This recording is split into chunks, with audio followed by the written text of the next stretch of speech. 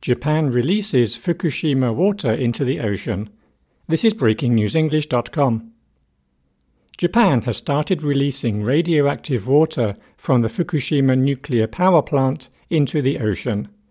The plant was hit by a huge earthquake and tsunami in March 2011. After the power plant was damaged, the power company stored radioactive water in 1,000 giant tanks. The water has been treated to reduce its radioactivity.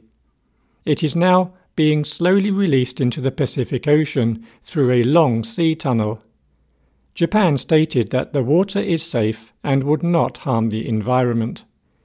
The International Atomic Energy Agency, IAEA, said the water meets with international safety standards.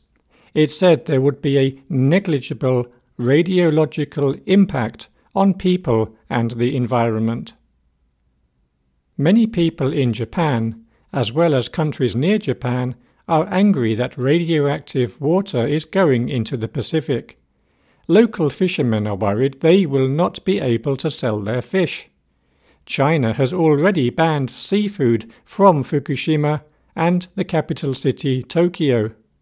China's foreign ministry called the release of the water a wrongful decision and asked Japan to stop. A spokesperson said, "Japan is putting its own self-interest over the long-term well-being of all humankind." Hong Kong is also worried about food safety. It said it would immediately stop importing some Japanese food products. South Korean activists have also protested, although Seoul understood that the water meets international standards.